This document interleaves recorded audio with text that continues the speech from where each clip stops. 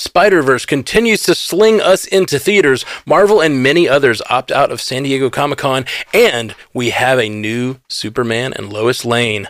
That news and more awaits you this week on Multiverse News. Another day is here, and you're ready for it. What to wear? Check. Breakfast, lunch, and dinner? Check. Planning for what's next and how to save for it? That's where Bank of America can help.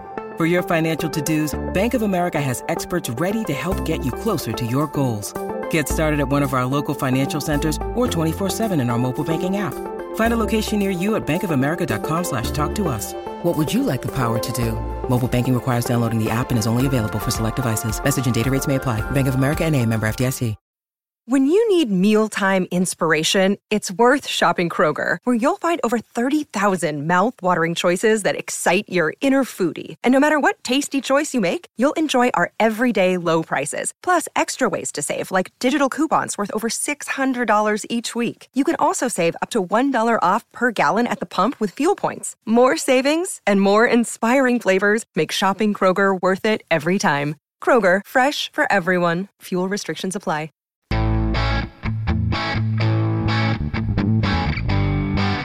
Welcome to Multiverse News, your source for information about all your favorite fictional universes. My name's Matthew Carroll, and with me today we have from Source Pages, Haley Hobbs. How you doing, Haley? How you doing, Source Pages? I'm fantastic. We have so much good stuff to talk about this week again. I can't wait. Yeah, man. Yeah, absolutely. Jay Scotty St. Clair from Animation Deliberation. How you doing, Jay Scotty? I'm great. It's good to be back. Missed you guys last week, so happy to be here. Yeah, we missed you too. We missed you too, bud. And Jay Sisson from Commute the Podcast. How you doing, Jay? Doing well. Glad to be here. Sweet. Yeah, thanks everybody for hanging out last week. We had a really good week last week. Little behind the scenes. We are very thankful for everyone who's been watching the show. It's been growing at a faster rate than we've seen on a lot of podcasts. And so really, really thankful. And last week we had like a 30% jump in listeners. So if you found us last week, welcome. Thanks for hanging out. Stick around. We got lots of great stuff to cover on Multiverse News, and we're glad you're here. Thanks for coming. You want to get ready into our first story? Oh, yeah. Let's dive in. Let's do it. In a headline-gripping move from James Gunn, actors David Corenswet and Rachel Brosnahan have been cast to lead his Superman legacy. The new Clark Kent and Lois Lane have some heavy lifting to do after fan favorite Henry Cavill is no longer part of the future DCU. However, with this film slated to be the first official film under Gunn and Peter Safran's leadership, expectations are sky high. Pun intended. Are we ready for a new Man of Steel and his lady love Lois? So these were definitely the two most popular, I think, fan castings that I saw. I think this news got announced for two reasons right now. One is because The Flash has had another terrible weekend. It dropped 72% at the box office since last weekend, and I think Warner Brothers is definitely trying to change the DC conversation a little bit and trying to kind of look forward to the future.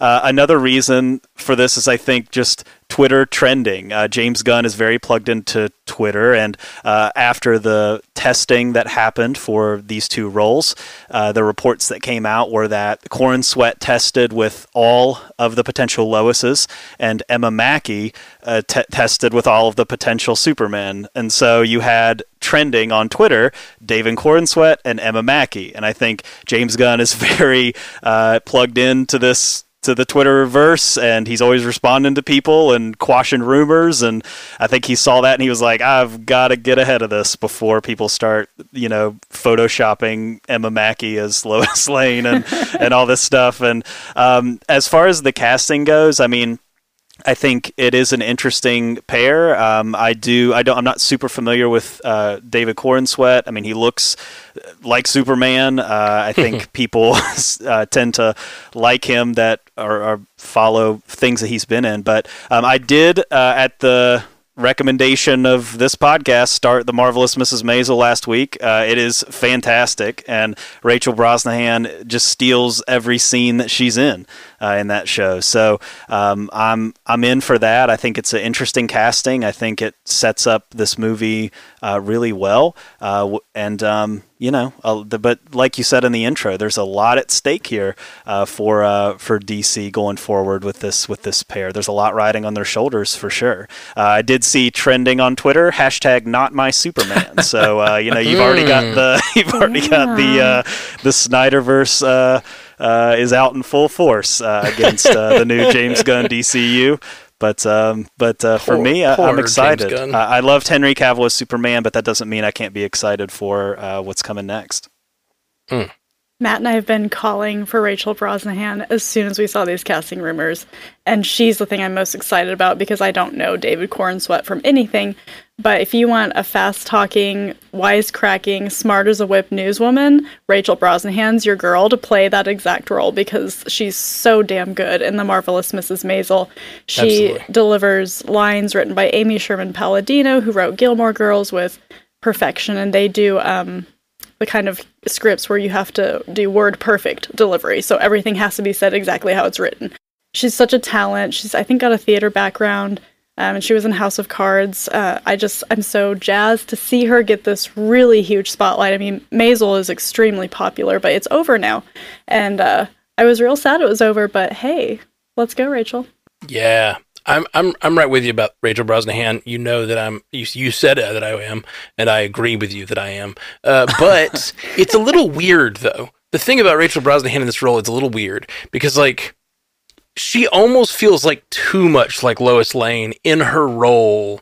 Like, it's so perfect, but it's like an old school Lois Lane. Does that make sense? Like, she has that sort of mid-Atlantic thing going. Like, she feels like a 1940s Lois Lane or something, like that, if they just transplant her character. But I don't think that's what they're going to do. I think they're going to, like, I don't know when they're setting this movie, but I'm assuming it's going to be more modern day, and they're going to update her character a little bit. So it almost feels like she's a perfect casting for, like, the cartoon version of, like, Lois Lane. But also, I love her in what she does on Marvelous Mrs. Maisel. So, like, I'm 100% in, but it's, like, it's hard for me to view her differently than Maisel, and Maisel is almost too on the nose. So, like, I want them to twist her a little bit and make her do something a little different. I want to see something else pulled out of her for that role than just because it'll feel out of time almost. Which maybe that's what he's going for. I have no idea what Legacy's going to be about. I don't know. I mean, I think she can translate it really well. Amy Adams never felt quite right to me in that role, and so this just already feels better. But I hear what you're saying. Like, Maisel would be right on the nose. That wouldn't be great, but she doesn't talk like that in real life. She has a much more measured voice. I think she can flow into it really well. Yeah. She can do no wrong. I think the postulation about, like, what time period this is going to be set in is pretty interesting, because I am not as familiar with Rachel Brosnahan. I have not seen The Marvelous Mrs. Maisel, but I've only heard the highest praise. I did see her in House of Cards, and I think it's interesting hearing that she's got kind of like this mid-Atlantic thing going for her. And I do agree with you, Matt. I think just like Batman the Animated Series has been like the definitive version of Batman, James Gunn very much might be looking towards like Superman the Animated Series, or some of these depictions that have been a little more timeless, because the familiarity I do have with David Corenswet is from the Ty West A24 film Pearl, which was set in the early 1900s. And the role that he played did not really give me any indication that he might be a good Superman or not. He kind of plays an unsavory character, but he does feel like right of that time, and it's very much a period piece, and he's got kind of a similar vibe going for him, kind of like this slick guy from the city coming to the small town, which maybe he can kind of reverse that and be the guy from the Kansas, Smallville going to Metropolis, and maybe that'll play really well. I do want to make mention that, Jay, I think you're right on the money. The timing of this, it does feel like it just kind of came out of the blue, because we were preparing for this show like we always do every week, and then they just dropped this news. And I can kind of see, the strings behind the puppeteer. It's like, okay, James Gunn is starting to get some flack because he vouched for The Flash, and the conversation about The Flash. Like, I've been on record. I think there are some enjoyable things about The Flash, and I think the flack that it's getting is a little unwarranted, but it definitely makes sense that it would be like, look away from this negativity and let's look towards the future and something positive. Yeah, absolutely. Big news. This is really, really huge. I mean, like, we're sitting here talking about the new, like, flagship characters from the DCU. I'm excited to see where this goes. One other thing I did want to mention, though, is we're going to talk about some James Bond auditions and stuff like that in the past, but not to be jingoistic or anything like that, but I like the fact that we're returning to an American person playing Superman, because comic books are very much an American creation, and the English, our British viewers, I love you, but they've been on record for like the day James Bond is cast as an American is the day we riot. But here on the other side, our superheroes constantly get cast as Brits, and we don't really complain about it that much. So just had to say that. It's nice. Yeah, right in time for the 4th of July, baby. Let freedom ring. Yes, gotta bring it out. America. Yeah. Scotty's going to like slowly just like wear more and more flag paraphernalia in his background and on his clothing every week. I'll find you a Kansas shirt and send it to you, Scoots. Up next, in a rare, shocking moment, this year, Marvel, Netflix, Sony, HBO, and Universal are all declining to host big presentations at this year's San Diego Comic-Con. There are many reasons motivating these departures, chiefly the uncertainty due to the writer's strike. But does this lack of involvement from the heavy hitters downgrade SDCC? This is a bummer for people who look forward to these things. We were kind of going to plan a whole week of shows around it, so I guess we don't have to do that anymore. But the first thing I think of when I see this news is how all of these corporations, I guess I'll just call them, are already doing their own kinds of things to announce their slates. So they're all moving away from doing it all together at one place, which would be San Diego Comic-Con, and kind of centering it on their brand and making it a big deal in their own right. And so I think the writer's strike is a big part of this, but I think that is actually the real reason. We have our Disney Plus Day and the stuff that they hopefully will do better this year around that. But all of these streaming services, all of these media companies, they are trying to differentiate themselves, and getting together on a stage in California isn't really going to do it for them anymore. And so I think that's the driving factor, and I think it sucks in a way, but too, Marvel's kind of Marvel especially is in this state of unrest a little bit. They've got some people with some allegations against them. They've got the writer's strike. They've already pushed their slate back. What are they going to talk about? So why are they going to spend a ton of money? Why did I say it like that? Money. I'm going to take that again. No, keep it. Why are they going to spend a ton of money to go to SDCC and put on this huge presentation when they don't really have anything new to share? Mm-hmm. I think the internet is where this stuff really flourishes. The news flourishes on the internet. That's where you're going to trend.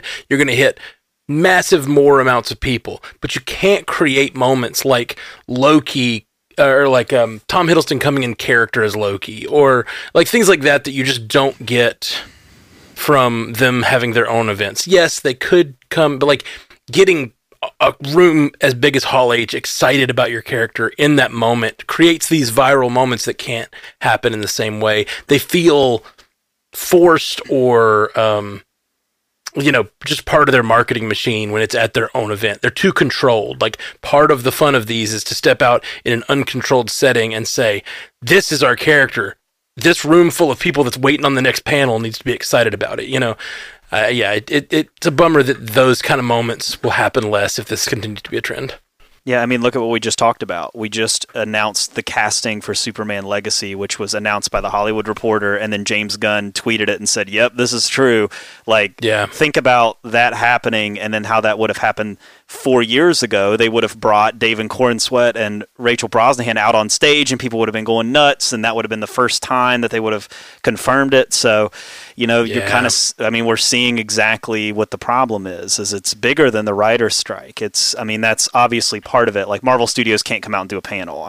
Everything they've announced is just stuff has come to a halt because of the writer's strike. But overall, it's this bigger thing of, we're just going to kind of control the narrative around the content that we're going to release, and we're going to control all those stories, and we're not going to do the whole Comic-Con thing. So if people are into Comic-Con, it's going to survive, that event is going to have to lean more, it's going to have to lean away from that stuff. It's going to have to lean more into the cosplay and the exclusive things that you can get at Comic-Con and the events. And I did read that a lot of these studios will have presences on the floor, at these places, but they're just not the same as the panels that people come for. So it's definitely going to be some uncharted territory for Comic-Con.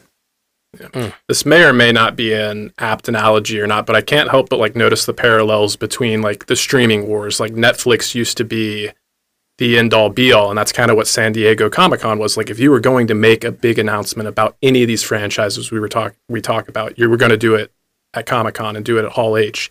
And it just feels like everybody is like kind of like taking their toys and going to their corner, and just like we've seen with all these streaming platforms. And I think it might go a similar route where we're going to see some be more successful than others. And maybe once we see who the winners and losers are, maybe we'll see a return back to San Diego Comic-Con. And, maybe there's a silver lining. I've heard some people come out of the woodwork. They think San Diego Comic-Con kind of lost something when it moved away from the comics, because that's very much where its roots were. It's in the name Comic-Con. It was a comic book convention. So maybe it'll become something more special for those fans again, but I don't know. It's still very early on for this one, and I think it's an emerging trend, and we'll see what happens.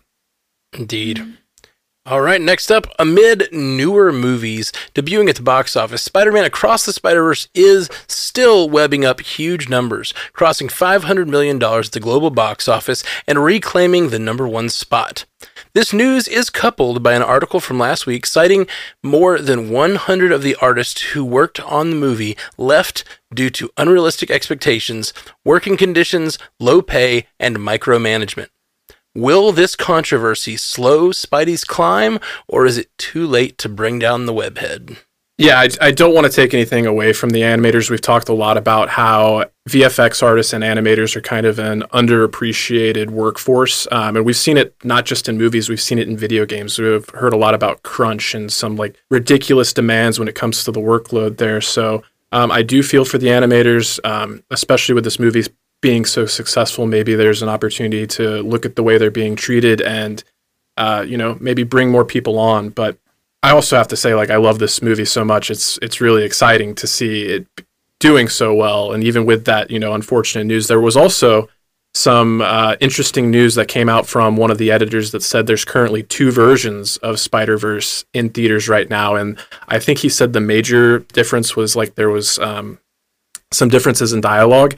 I haven't been able to dive in quite enough to determine what exactly those differences are. I've already seen it twice in theaters. I don't know if I'll go back a third time, but if I can find a friend that hasn't seen it yet and really wants to, I could probably be coerced to go see it one more time. But yeah, especially, with the box office story with The Flash and Elemental kind of being disappointments, to have a movie emerge so clearly as like the winner here. I'm glad that it's a movie that I really enjoyed and a movie that I want to see do so successfully. And there's been a lot of conversation about superhero fatigue, and I think if people look at the success of this movie and how it's been able to permeate not just the diehard fans, but target that 4-quadrant audience, I think that there's some lessons to be learned there, and it could bode well for all comic book related and superhero content going forward. This movie is clearly striking a real chord with a whole bunch of people, and I love that for it in a time where maybe some of our live action stuff isn't hitting on all cylinders like we want it to. Animation might be rising to the top, and I think that's awesome for the medium. Don't know enough about what the artists are saying to have a real hard take on it. I think that's unfortunately some of the game right now, though, like you said, and we're in a time where people are just craving this content. They're craving it and they're clamoring for it, and then they're tearing it down at the same time, and they're either tearing it down from inside or tearing it down from outside, and it's kind of like, stop. Enjoy it. I mean, I don't know if that made sense, but that's what came into my head. Yeah, the article about the working conditions, it paints a picture that we have seen painted before of Phil Lord and Chris Miller, which is that there was reports that came out around a couple of their films, like the Lego Movie was another one, that there was a lot of micromanagement. There was a lot of like finishing entire things and then demanding that they be completely scrapped and done again in different ways on these like very tight schedules. Now, Sony, and this is what was concerning to me, and I feel like it was a very good look in the article, is Sony's response which, I mean, we just saw the numbers. We know the movie's doing good. But Sony's response, I think it was Amy Pascal said, I think she said something like, welcome to working in a movie or something like that. So it's like, it's basically like, they're basically doubling down on that idea of like, too bad, you know. So pay is not great in this field. Demands are incredibly high. We're seeing the same with VFX. The way that these things are contracted is crazy. Like the way that they contract VFX is they'll call up a VFX company. They'll say, hey, we're going to have you bid on this like 2,000 frames or whatever that we're going to have you work on. And then they accept it, but then they don't know what those 2,000 frames are. So they start looking through them and it's like, it may be practically nothing. It may just be like not a lot of work, or it may be like, holy crap, these like half of these frames require an insane amount of work, but they're still due at this like super crunched time. And to clarify, I don't think it's frames, it's shots. Right. So like a shot can be 20 seconds long or it can be 1 second long. So frame is a one frame, but like it can be a really complicated VFX shot and it's 2,000 shots. You don't know what it is. And it's like crazy. Yeah. I mean, I think you could even see the momentum around VFX and animation and the video game industry and all these types of things. I think you really could see a lot of people in that industry following the same path that the writers are following right now and trying to bring down a lot of these productions through strikes. I think you could see that type of thing happen. One last thing is that this article did mention that they haven't done anything for the next Spider-Verse movie yet. Like, I don't know if you caught that. Like, that movie's not coming out next year. Like, there's no way that it's coming out next year.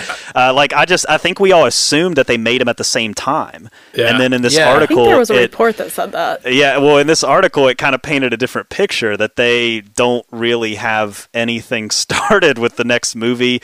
I think Haley Steinfeld came out and said she hasn't recorded any voice lines for it at all.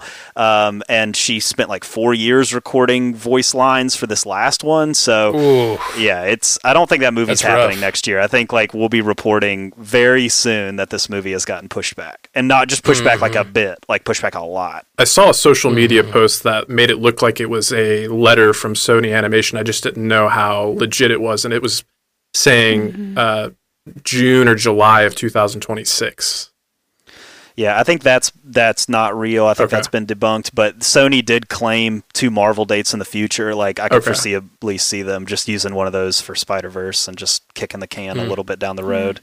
So unfortunately, I don't think the whole working conditions of it all, I don't think we're going to see a lot of change in that area. I mean, because the money speaks for itself. It's not like people are not going to these movies. They want to go to these movies. And VFX is kind of lumped into that as well. As you see a lot more conversation around VFX now, especially with Marvel, and I think like a lot with The Flash. Like there was a lot of conversation around the special effects in The Flash. So if those conversations continue to grow and grow and grow, I think that's the only way you're going to see these types of things change when it comes to just like working conditions.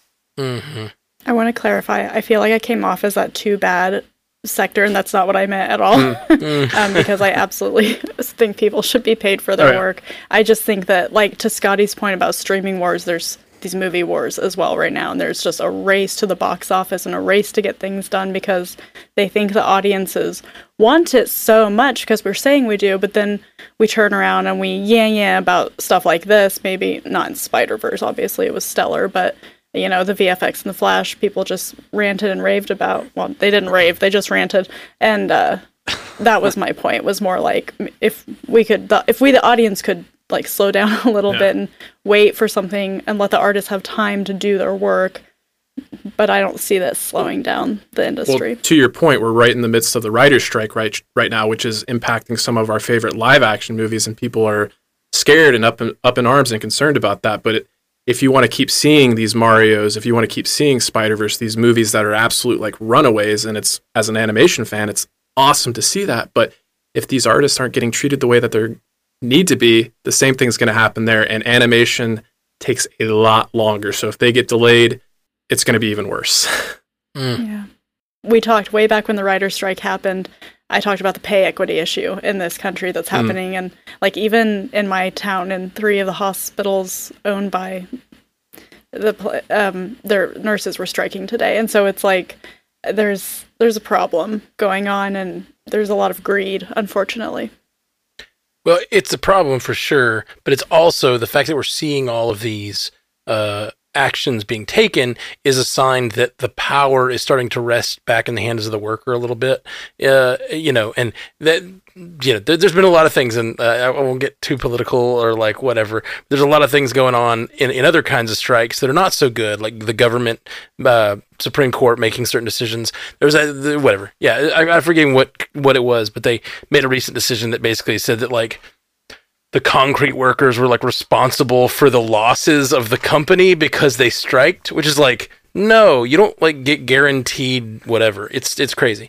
But so there's good things and bad things happening, and that pushback is coming because there's a lot of strikes happening because a lot of people, and I think the pandemic had a lot to do with this. A lot of people just started to value things above work, started to see their lives differently. A lot of people worked from home and got more time with their families, and it's really changed the dynamic of labor in this country. And so like these high profile entertainment ones are sort of, they're the ones in the forefront, but there's a lot of labor action happening all over the place. Yeah. And I do support it. It's always hard to know, because I'm kind of I'm sort of a power realist. I think that like there's no right amount to pay these people. There's obviously like the idea of a living wage that people need to be paid, but like it's like you get as much as you can get, like, and it's like collectively bargaining is the way you get the most, for everybody. And so they're doing the right thing. It's just at the same time, at some point I want these movies to come out, because I want people to I want people to come to the table and come to deals and negotiate these problems through, Yeah. Okay. Up next. After a huge rebrand and launch of their streaming service, Warner Brothers Discovery is negotiating a $500 million deal to sell nearly half of its film, TV, and music publishing assets for around $500 million. This seems like an odd way to gain consumer confidence after just launching the Max brand for streaming. What's up, Warner Bros? I find this fascinating. First of all, $500 million box office for Spider-Verse, $500 million for Warner Brothers' collection of assets. So there's a lot of money in Hollywood right now, is what that tells me. But Warner Brothers just did this. They had the huge acquisition of Discovery. They did this gigantic rebrand and kind of their own little Hall H for Max, there you all, I said it, are you happy now? Which was like received kind of what other people were just like, okay, I guess that's what it is now. They kind of just went on with their lives, is what I've observed of it, at least. And so now they're like selling it? What are they doing? I really don't understand what's going on. So I don't really understand, but it says they're selling their film, TV, music, and publishing assets. Does that mean things they have the rights to? I think a lot of it comes down to music. I think it's a high degree of their music library. So like songs associated with Batman or something like that. Like that would be an example of something that would be sold in this transaction that we have going on here. So I think a lot of it has to do with specifically music around a lot of their properties. Okay. Yeah, I didn't understand if it was like future things to be published, kind of like how we just got the publishing, or like the, what was it? The distribution rights for Hulk came back to Marvel. If it's like future publishing, or if it means like things they own, like songs and movies they've already produced. I was thinking this might be sort of this is related to the Purge, right? We talked about the Merge Purges. The Merge Purge. Yeah. We've talked about the Merge Purge and how that always happens. Now they have all this content that maybe doesn't have a home because they Merge Purged. And so maybe that has to go somewhere, and they'd rather sell it for profit now while it's still valuable than, lose it all together or something. I don't know. Had to dig into the deal, I guess. Now it's even weirder to me. Yeah. Well, I think some of these companies, and I think this is going to happen over the industry, like for the last however long, we've had the internet has made it possible for more things to be made by more companies, and streaming services pop up and they spend millions of dollars trying to like, the internet in general is built on this sort of house of cards that's like, you run as fast as you can until you run out of money, and hopefully you learn to make money in the process. Like, you just ask rich people for money, and then you go as fast and as far as you can, and hopefully learn a business model on the way. And like, some of these streaming services have been doing that.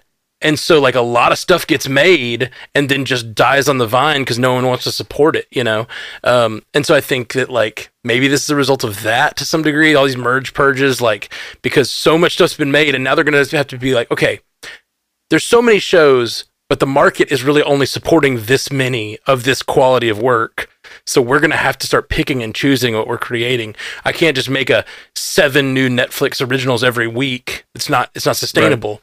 Right. We need to like start focusing on the ones that are actually making decisions, making creative decisions instead of just like acquisition.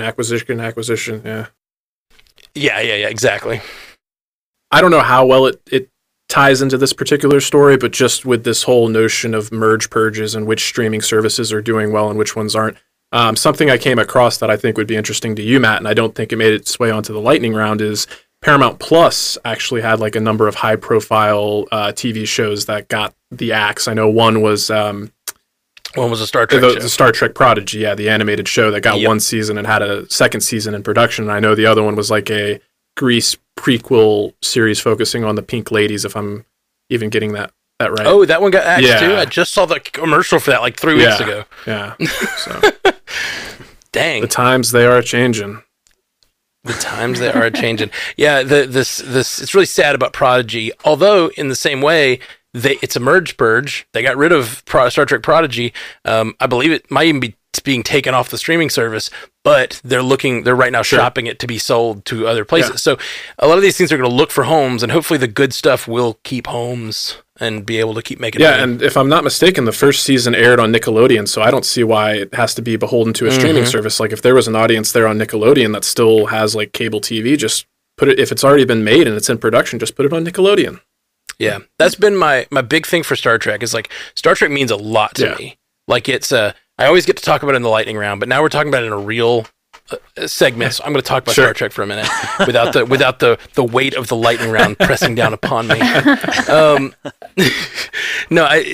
Star Trek means a ton to me, not only in a like, this is a fun show, but like, it helps me like build who I am. A lot of like what I believe about science and logic and like even morality, like all of that is, a lot of it is built on Star Trek, stuff that I learned from Star Trek. It really feels like, I mean, there are books called that. I think there's books like all the things I learned from Star Trek. But like, I love Star Trek. And one of my biggest criticisms the last few years is they have really taken the show in darker directions. Particularly the live action stuff has been darker and darker. A couple seasons ago, there was like people holding up baby heads, like decapitated. Wow. Like, it was really dark stuff. Klingons were like, we've killed the successors to the throne. And then they reveal it was fake, but still, you watch that scene and you're like, you can't show that to a child. Like, it's terrible. Anyway, the stuff like that, like, they just went darker and darker and darker to the point that, like, you can't... I like Star Trek because my parents watched it, and I would sit down and hate it. I would be like, what is this nerdy show? I'm 3. This isn't fun enough for me. And then over time, I started to love it and like started to love certain characters. And then I got invested, and now I'm a big Star Trek fan, 30 years later, so many years later. But sorry, turning 40 like next month, and I'm feeling it.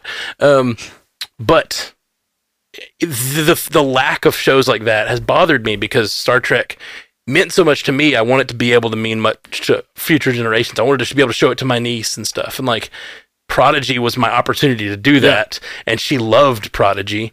And so finally I was getting this like crossover experience where a show I loved and she could love too. And it was about those classic Star Trek morality tales. And I loved it.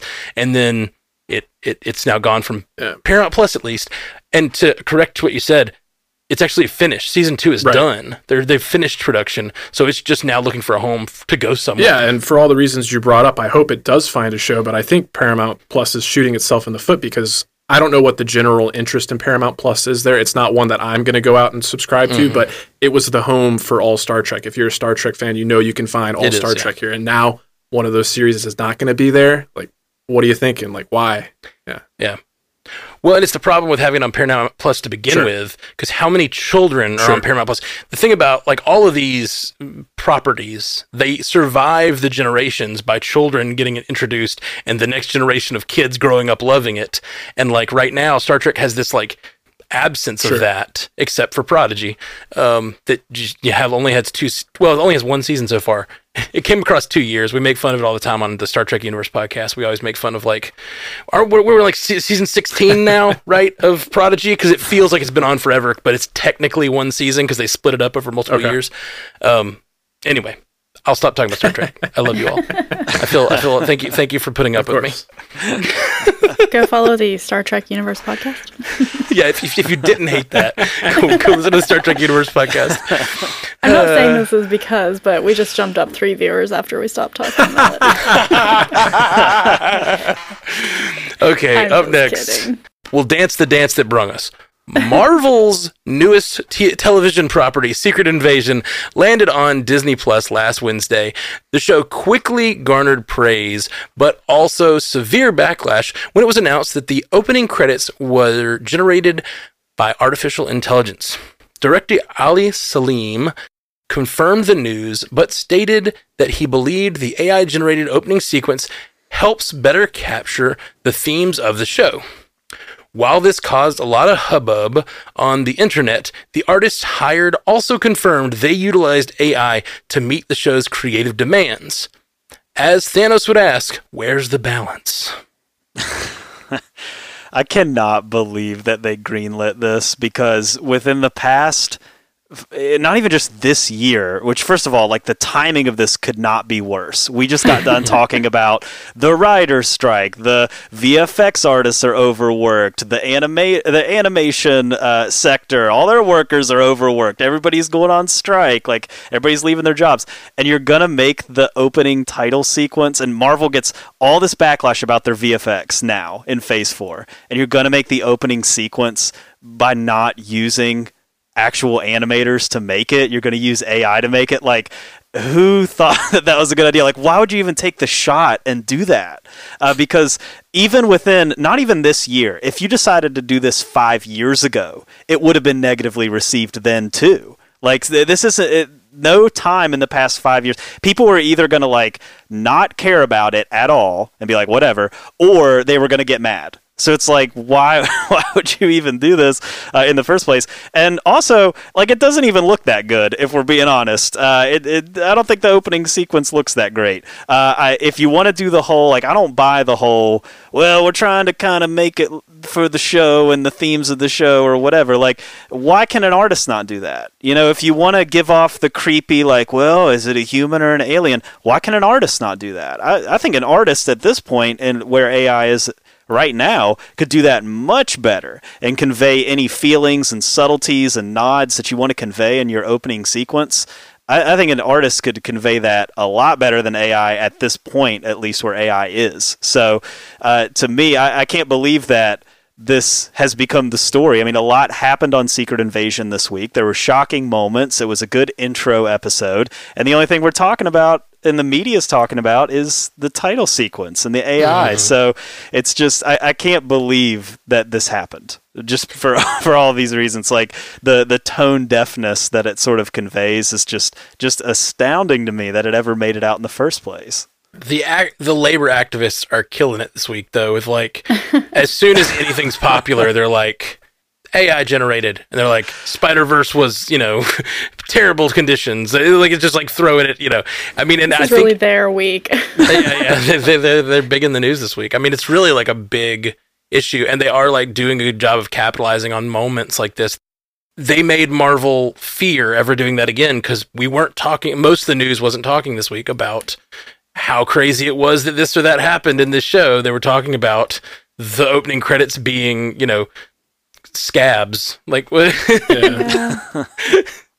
This kind of plays into, we've talked about Marvel, seems like they're experimenting with things, like with dropping Echo all at once at the end of this year. We've talked about some other things I can't recall at the moment. I thought the credits looked cool when I saw them. They're kind of Salvador Dali-esque, that surrealism type of art. But to your point, Jay, somebody else could have done that. I think too, this is maybe a little bit of their response to, they got a ton of bad press about their VFX working conditions and paying people poorly. Did they think in their mind this might be a way to, hey, we're still using people, and it was their idea, we just told them what we wanted, and they made it happen, is kind of their spin. And it's not a bad spin, but it does just kind of leave you with this, a little bit of a bad taste in your mouth about that, not about the show. The show's incredible. I guess I'll be the devil's advocate here, and I'll start off by saying I, for one, welcome our robot overlords. But you're just saying that to save yourself when they come orcas for are you. coming for you first, Scotty. Yep. Let's see if the workers or the computers get here first for Scotty. But I agree with everything that's been brought up. I think it speaks to a lack of awareness and certainly being pretty tone deaf, especially with all these conversations we've had. But I think the outrage around this headline kind of does speak to a general lack of understanding of exactly what AI is in an artistic sense at this point in time, because at this point it's still a tool. Is it, growing very rapidly and evolving every day? Yes, it is. Machine learning is incredible in that regard, but they've come out and said, the people behind the show and the FX agency that they contracted to create these opening credits, like, nobody lost their job over this. And whether or not you think they look good or bad, I think I fall somewhere in the middle. I like the aesthetic in terms of like shape shifting and being unsure and being otherworldly. Like, that works for me. But even the aesthetic that they achieved there, AI is not at the point, especially in motion graphics. Yes, still imagery. We've seen that all over the place. But when it comes to having actually something moving, it requires a lot of input from a lot of people. So it was a very iterative process. Like, they had to, okay, let's put this in, let's see what that does, and let's continue to manipulate this. And at some point, artists did have to go in and manipulate certain things to achieve the exact look that they were looking for. So again, in the grand narrative, probably not the smartest move, but I do think the outrage is a little over the top. I understand why people are upset. I understand why people are concerned. But again, let's, take this all in stride. Let's look at all the facts. And AI is a tool. It's, we can use it responsibly or irresponsibly, but I also think like being completely against it is kind of a futile effort. Like, it has the potential to make things better if we use it correctly. You're not welcome in my bunker, Scotty. I agree with you, Scotty. I said this the week we covered the writer strike first, and that being part of their thing was that they didn't want AI used at all. And it's like, that's just out. Like, even if it's not used by the company, like, writers may turn around and just use it. Like, AI is just a thing now, and like, it's a tool that exists. And if you don't get on board and trying to use it, you're going to kind of get left behind in not using it, because like, the writer that writes, like, oh, why does that writer write so fast? Like, he's just so much faster than me. He's always putting out 4 scripts a week. It's like, well, you used a little help there. Like, like, you just don't know what the people are doing. And like, I think that AI is just going to be a tool that's going to be used. But if we as a society, my fear with AI is not it taking jobs, even, because it's a tool, and if it's possible, it probably will.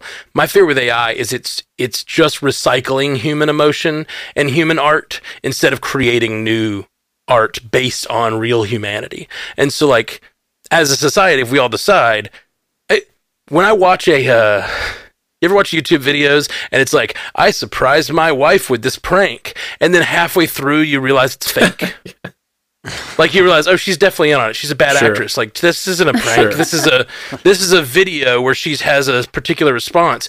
Oh, she twisted the prank on him. Like, no, that was the plan. And it's just a video. Right. And then you feel that, like, ooh, this isn't reality. This is a script, and I don't like it anymore. There's that pullback. You literally have people, one of the top comments on YouTube, it's like, fake. And like, people just like, and like, AI feels that way. And I think it always will. And I think if no one knew these were AI credits, we'd probably all be like, yeah, that was pretty cool. But knowing that they're AI credits makes it be like they feel soulless now, because a computer went like, beep, boop, beep. This is what humans will like, instead of like a human going like, this elicits a reaction in me. I'm going to, whatever. But I hear you, Jay Scotty. It was probably a lot more complicated process than that, than beep, boop, beep. you got to get a PR person in the room. It's like Yeah. I wonder if in the room, because I hear what you guys are saying. I think you're right. I mean, I think this is a tool that's going to be used going forward, whether we like it or not. And but you got to have that person in the room saying like, okay, I hear what you're saying, but like, how is the media going to react to this, and how are fans going to react to this? And I wonder if there was that person in the room and nobody listened to them, or if just that person in the room wasn't there. But you got to have one of those people in the room because the narrative got written for them. I can't do that, Dave. Sorry, I had to do the HAL 9000. That's kind of the theme of these stories that we're reporting and the stuff we're talking about is, where is that voice? Are they being so completely shuttered by the Marvel machine or by these other ones? Maybe they need to grab DC's PR person that kept Ezra Miller to the background. I don't know.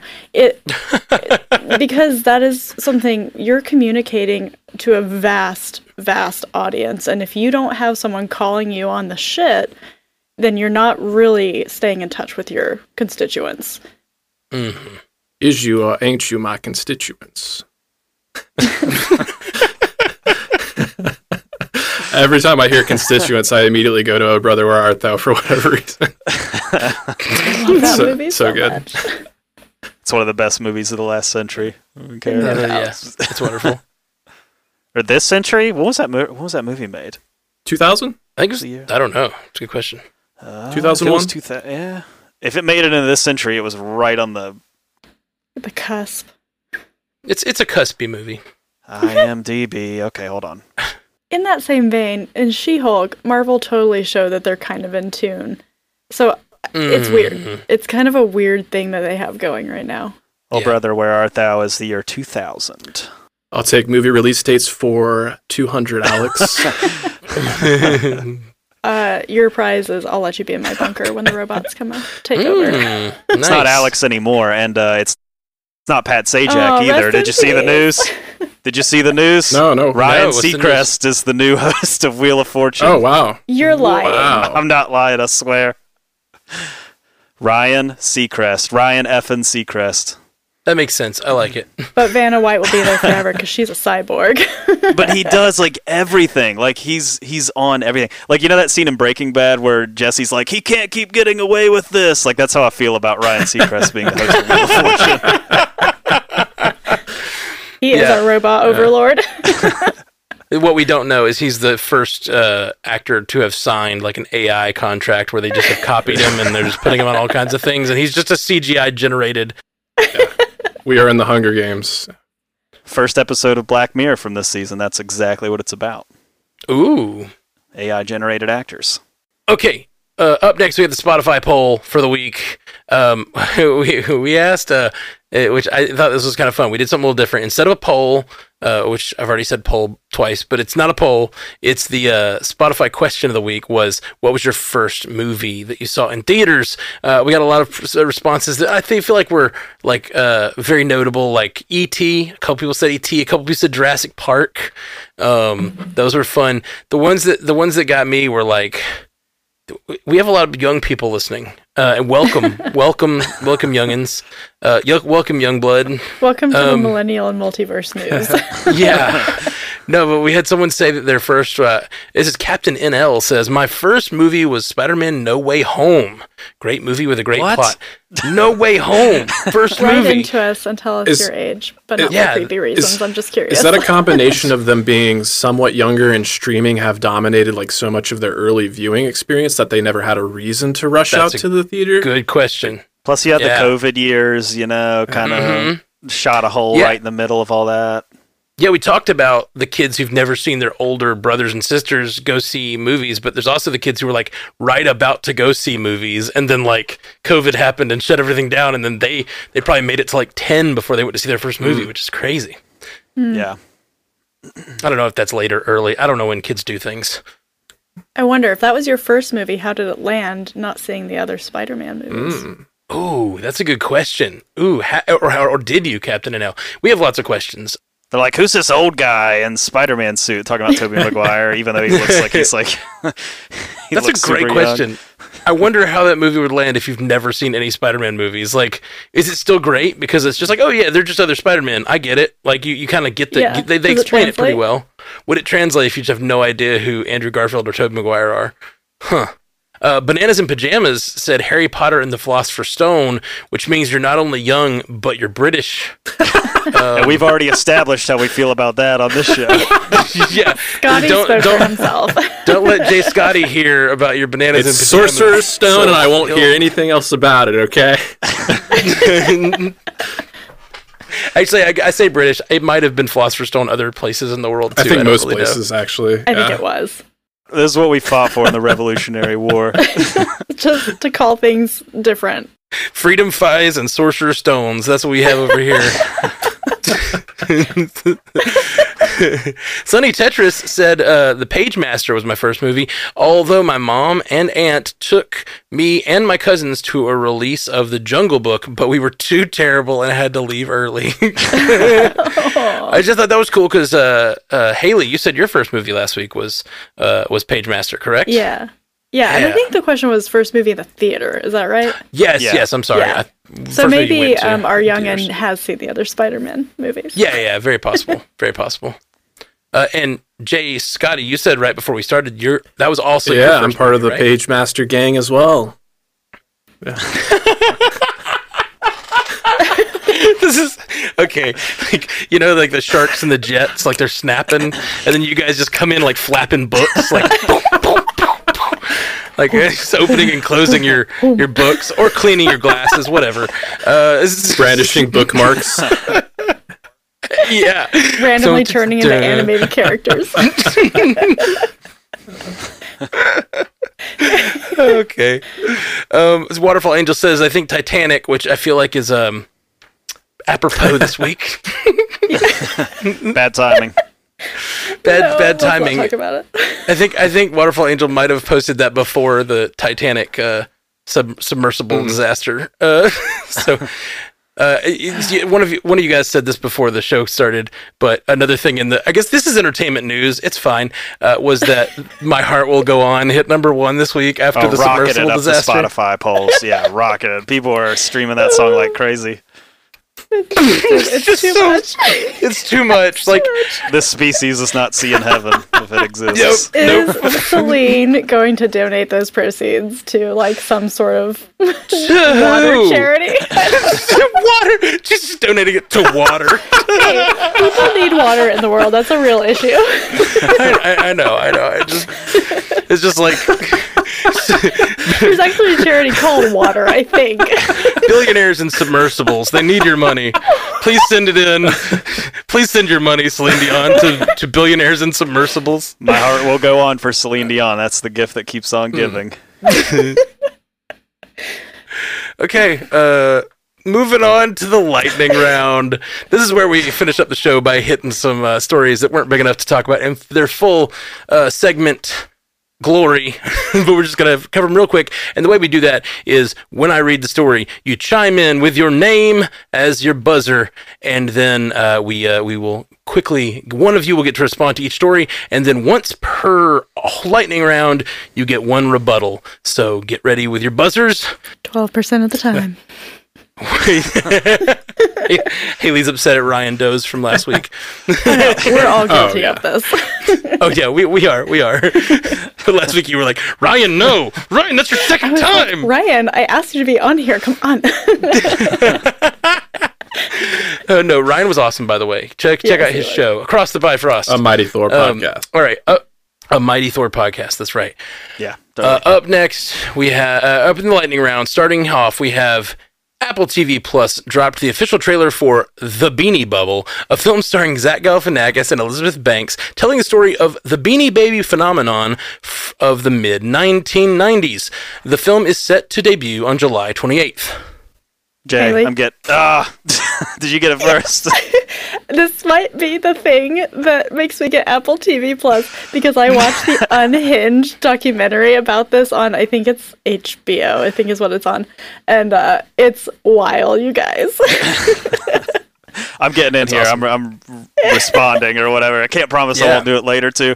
But I got I still got all my Beanie Babies up in my parents' attic. Like, I was told that these were gonna be basically stocks and that they were gonna pay for my college education. So like, what the hell? First of all, but also like the story of how they built this and then pumped it up as being this totally legitimate thing that you could invest in, like property, and people bought it, is insane. And it's begging for a movie. And I love Elizabeth Banks and Zach Galifianakis as the leads in it. Like, that's a great pair.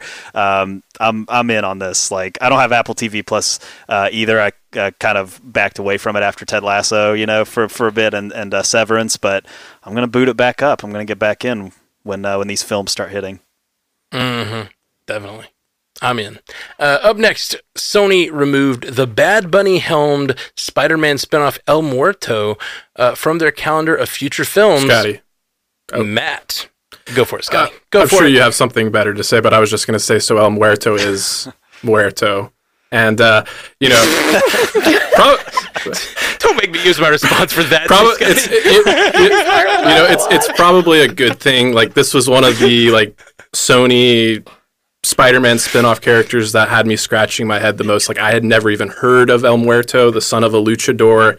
I just didn't really know what the interest in this one was. I will give credit. Apparently, this was going to be the first Marvel film to feature a Latino lead. So in that regard, I commend the representation and the diversity, and hopefully there'll be another opportunity for that milestone to take place. But I don't think this one was ever going to be successful in my eyes. So probably good in the long run for Sony anyway. All right, Justin Roiland, who was recently let go from his voice acting duties on Rick and Morty, has also been replaced as the voice of Corvo on Hulu's Solar Opposites. I love Solar Opposites. I think it has overtaken Rick and Morty as my favorite Justin Roiland associated show.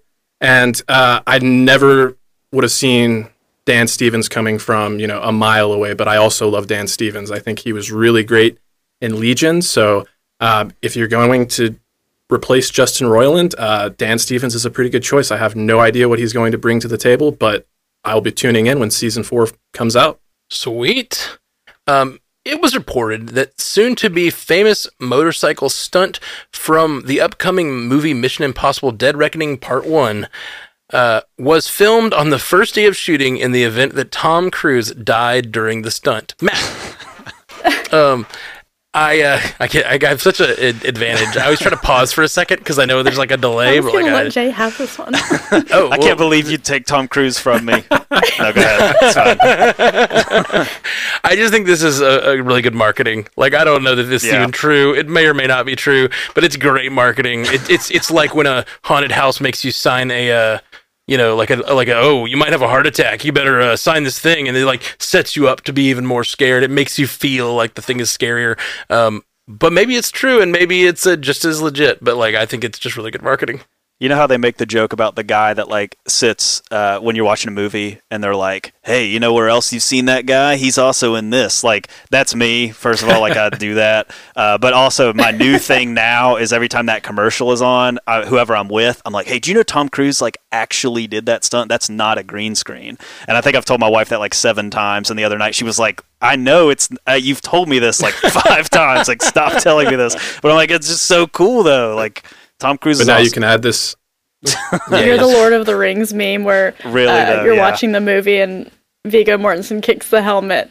Did you know that he broke his toe? That's me. Yeah, that is me. You're that guy. Netflix is revising how it reports its top 10 rankings by providing an estimated viewership for weekly charts and extending the time of measurement from 28 days to 91 days. Matt, I think this is really, really interesting. For a long time, there's just been a lot of talk about Netflix and how it's just a black box, knowing what their top 10, what their numbers look like at all, so I think it's really interesting for any streaming service to release its numbers. And now whether they'll be trusted or not, I don't know. People, what does a view mean? Does it mean someone watched 30 seconds of it? Will we have all the data, or will it just be, some basic 1,400 people clicked on this to read the description or whatever. Like 1,400. I don't know why I said 1,400. That's ridiculous. 14 million is probably more accurate. It's interesting, and I'm interested to see if other streaming services follow suit and what that will mean for the industry. And like, this show will be able to actually say, like, how does this movie on Netflix stack up against this movie in theaters? Those kinds of questions that we haven't been able to answer up until now. Black Panther Wakanda Forever star Tenoch Huerta has exited the upcoming Netflix project Fiesta en la Madriguera after a sexual assault claim was made against him. Jay, Spanish was very good, first of all. I know you were nervous about saying it. Thank you. Thought you nailed it. Yeah, this is, if you're following this case, it's kind of like whenever Jonathan Majors' publicity team dropped him, like this is kind of... You're seeing the kind of things happening in this camp too. So again, we've said it every time, and we'll continue to say it. We're in no place to give our opinions on what this means for films. It's too early. We're also in no place to judge who's in the right and who's in the wrong because we don't know anything. But it is just something to follow and to kind of see the trajectory that it's going. If Tenoch Huerta is already exiting a film, then that doesn't necessarily bode well for his image going forward. And whatever that means legally is a whole different conversation. But, Marvel Studios is, they've got, this is a mounting problem that they're going to have to deal with, not just with Tenoch Huerta, but also with Jonathan Majors, obviously. Yeah. Yeah. I, even though I didn't even chime in, I'm going to respond and just say, yeah. Like two of the most two of the biggest, villains / characters that would move forward in these franchises are now facing these allegations. And it's just like, what do you do? What do you do? Like, we've talked for, 10 years about when would they introduce Kang and when would they introduce Namor. I'm sorry, Namor. And sorry, I love the way they say it in the movie. Like, I've just said my, little Alabama guy has been saying Namor for his entire life. And so Namor, I just really like it. But you finally introduce them and this happens and it's just like, what do you do? Like, there's they feel like they were going to be the basis for the next phase. Yeah. They're like the building blocks we need to put in place to care about these characters moving forward, just like those first few movies in phase 1 built towards the Avengers. These are the movies that are going to build towards the next big events, and it's like, if we lose those bricks they've been building with, it's just going to be wild. This topic is getting a little more play than I anticipated, so I'll take the opportunity just to chime in as well.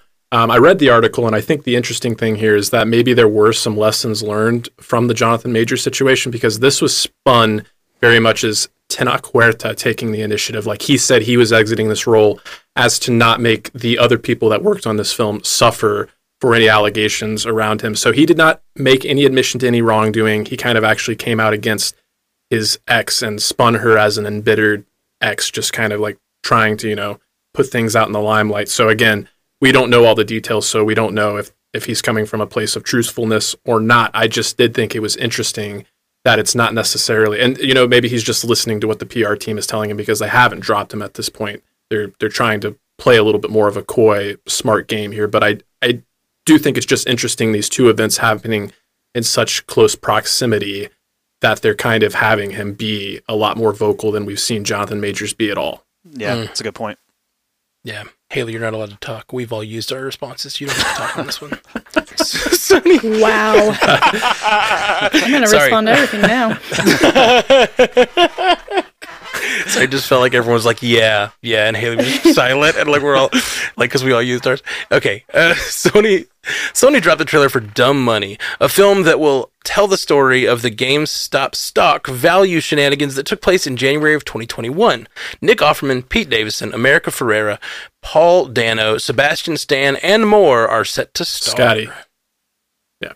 I feel like the director, Craig Gillespie, kind of went to the school of Adam McKay when it comes to taking like real world events and dramatizing them and making them like toe this line between, commentary and social commentary and being kind of tongue in cheek and having some humor, because his previous outing, I, Tonya, I really enjoyed. And then I know he did the series Pam and Tommy on Hulu, which also had Sebastian Stan. But this is a stacked cast. I really like what I saw. I love Paul Dano, so kind of having him being a leading man and really able to show off some of his chops was great. And I got to say, like, Pete Davidson is usually a hard sell for me. So for me to be this on board with as much as we're seeing of Pete Davidson, like, it's doing something right. So I'm excited for this one.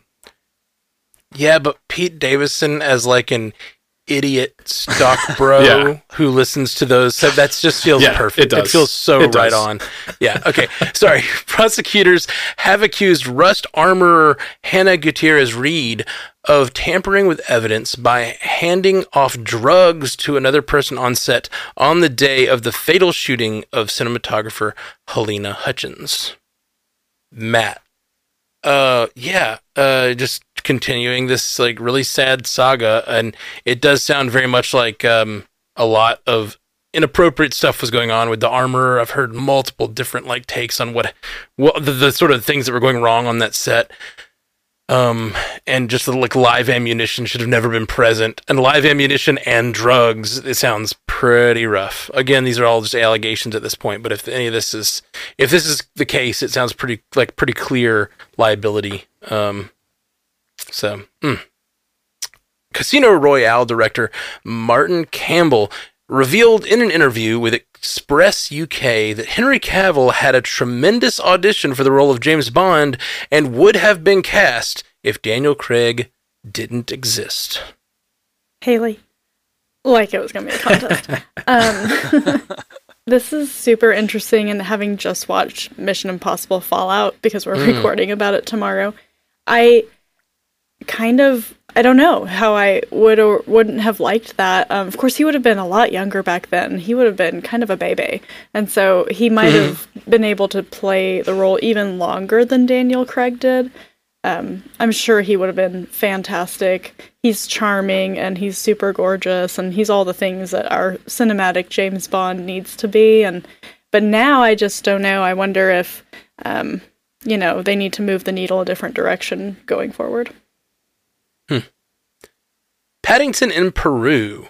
The third Paddington Bear movie will begin filming next month, and several stars are in talks to be a part of the cast, including Antonio Banderas, Olivia Colman, Emily Mortimer, and Rachel Ziegler. Jay, you all wanted to take this out of the lightning round, and I was the only person who stood up in defense of Paddington in Peru and said, no, let's keep it.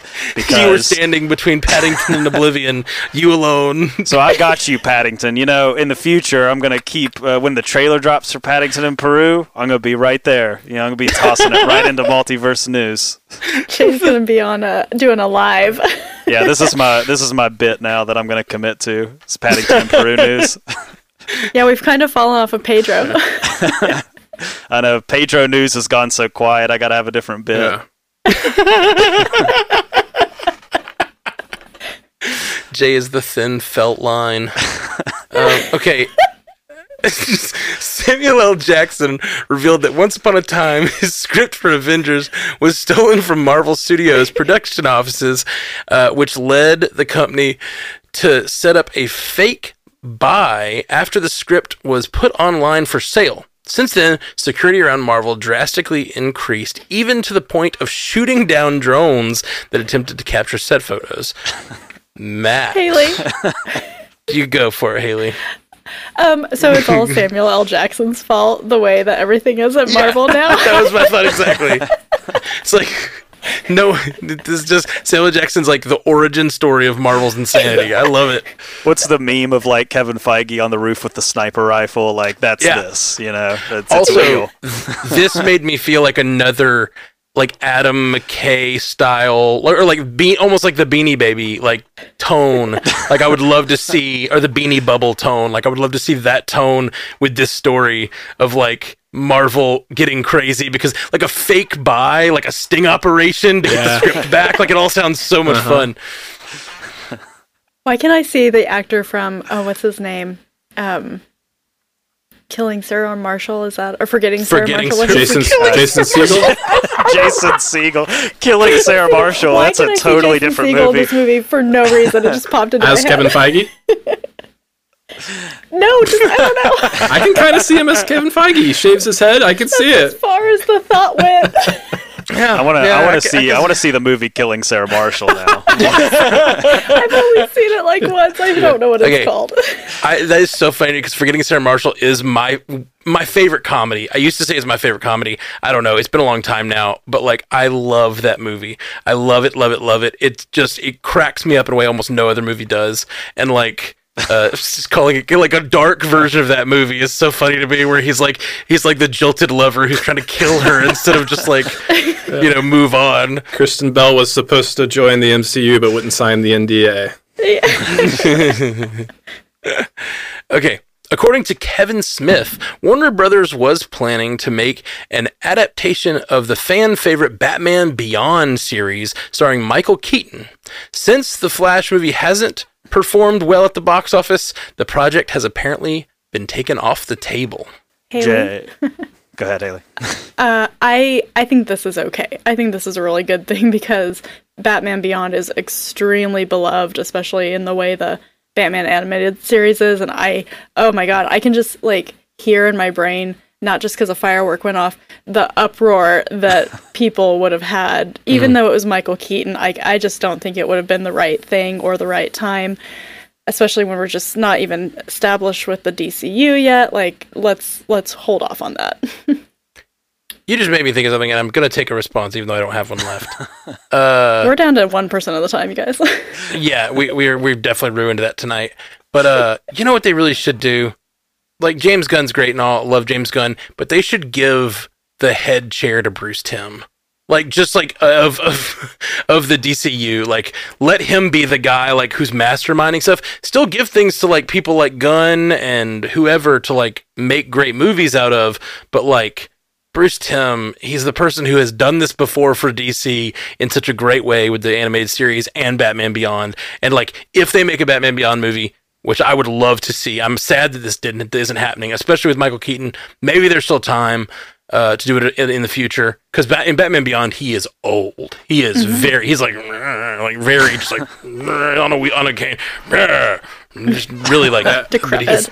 I love that movie. That's his show. If you're going to go the Bruce Timm route, I think you have to have Paul Dini alongside him to kind of rein him in, because when we've seen Bruce Timm do his own thing in recent years, don't get me wrong, I appreciate everything he's brought into the animated universe, but he's shown not to have the best judgment in every situation. That's all I'll say.